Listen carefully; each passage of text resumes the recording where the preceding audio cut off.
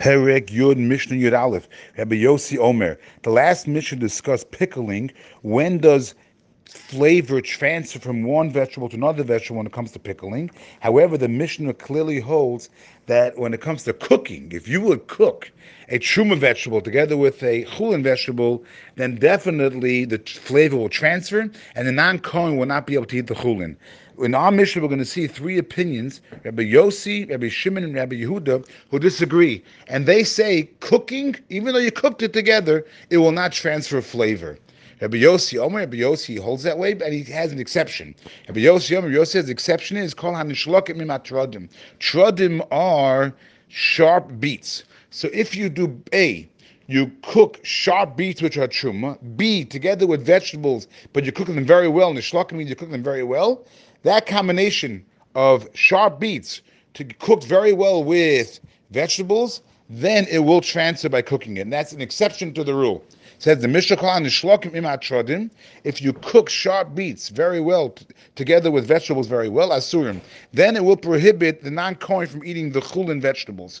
Because then the flavor will transfer because of the sharp beets and the vegetables are cooked very well. Rabbi Shimon agrees to Rabbi Yossi that cooking will not transfer, but he brings his exception, which is kruv shel shikim, kruv shel baal. Let's say you have cabbage, and you have two cabbages that are cooking together.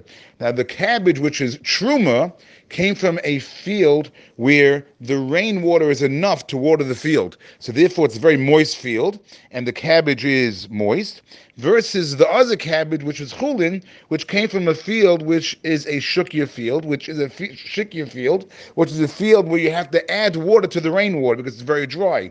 So since a cabbage which is very dry is easy to receive flavor from the wet cabbage. Therefore, in such a situation where the wet cabbage was truma, it will spread the flavor into the chulin cabbage, and the non-kohen will not be able to eat the drier cabbage if it was chulin. It says the Mishnah, kruv shel shikya, a cabbage from an irrigated field that was cooked in kruv shel baal, that was cooked together with a cabbage from a baal, which is a field which is sufficient to have just rainwater, and that cabbage was truma, usher. The chulin cabbage will be prohibited for a non-kohen because it does absorb the taste from the truma cabbage. Rabbi Yehuda holds, Yehuda is also lenient, and as the Rav says, he's referring to foods which are min b'mino, the same type of foods. Any two types of foods, even though you cooked it together, mutarim, it will not spread flavor from one to the other, ela im habasa, unless it's meat. If you have kosher meat cooking together with non-kosher meat, then the flavor will go from the non-kosher to the kosher. And the Rav points out that, of course, we don't paskin like any of these three shittas. We hold like the last Mishnah, which held that cooking two different types of cooking things together will spread flavor from one to the other. If you cook any vegetables which are truma together with any vegetables which are chulin, you will prohibit the chulin to a non-kohen.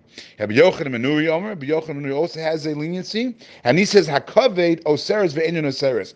Let's say you have liver, a liver which is not kosher, oseres. It will prohibit other food that is cooked with, but ve'enin oseres. But let's say you have kosher liver, which is cooked together with something which is not kosher, einin oseres, it will not become prohibited. It will not absorb the taste from what's not kosher. Why is it that liver can only give off taste, but it cannot receive taste? So the Mishnah he poletes ve'enin bolas, because liver is something which always releases flavor, but it does not absorb flavor. Why? Because the liver contains a lot of blood in it, and therefore it's constantly releasing when it's cooked. As the Rav says, it's tadir ribu damship. It's like, so to speak, busy, always giving off the blood that it has in it. Therefore, it's only able to give off flavor, but not receive flavor. But this is also not according to the halacha, the way we paskin, because according to the way we paskin, you're not allowed to cook any liver unless you first broil it. And that's the halacha that the Rav brings down.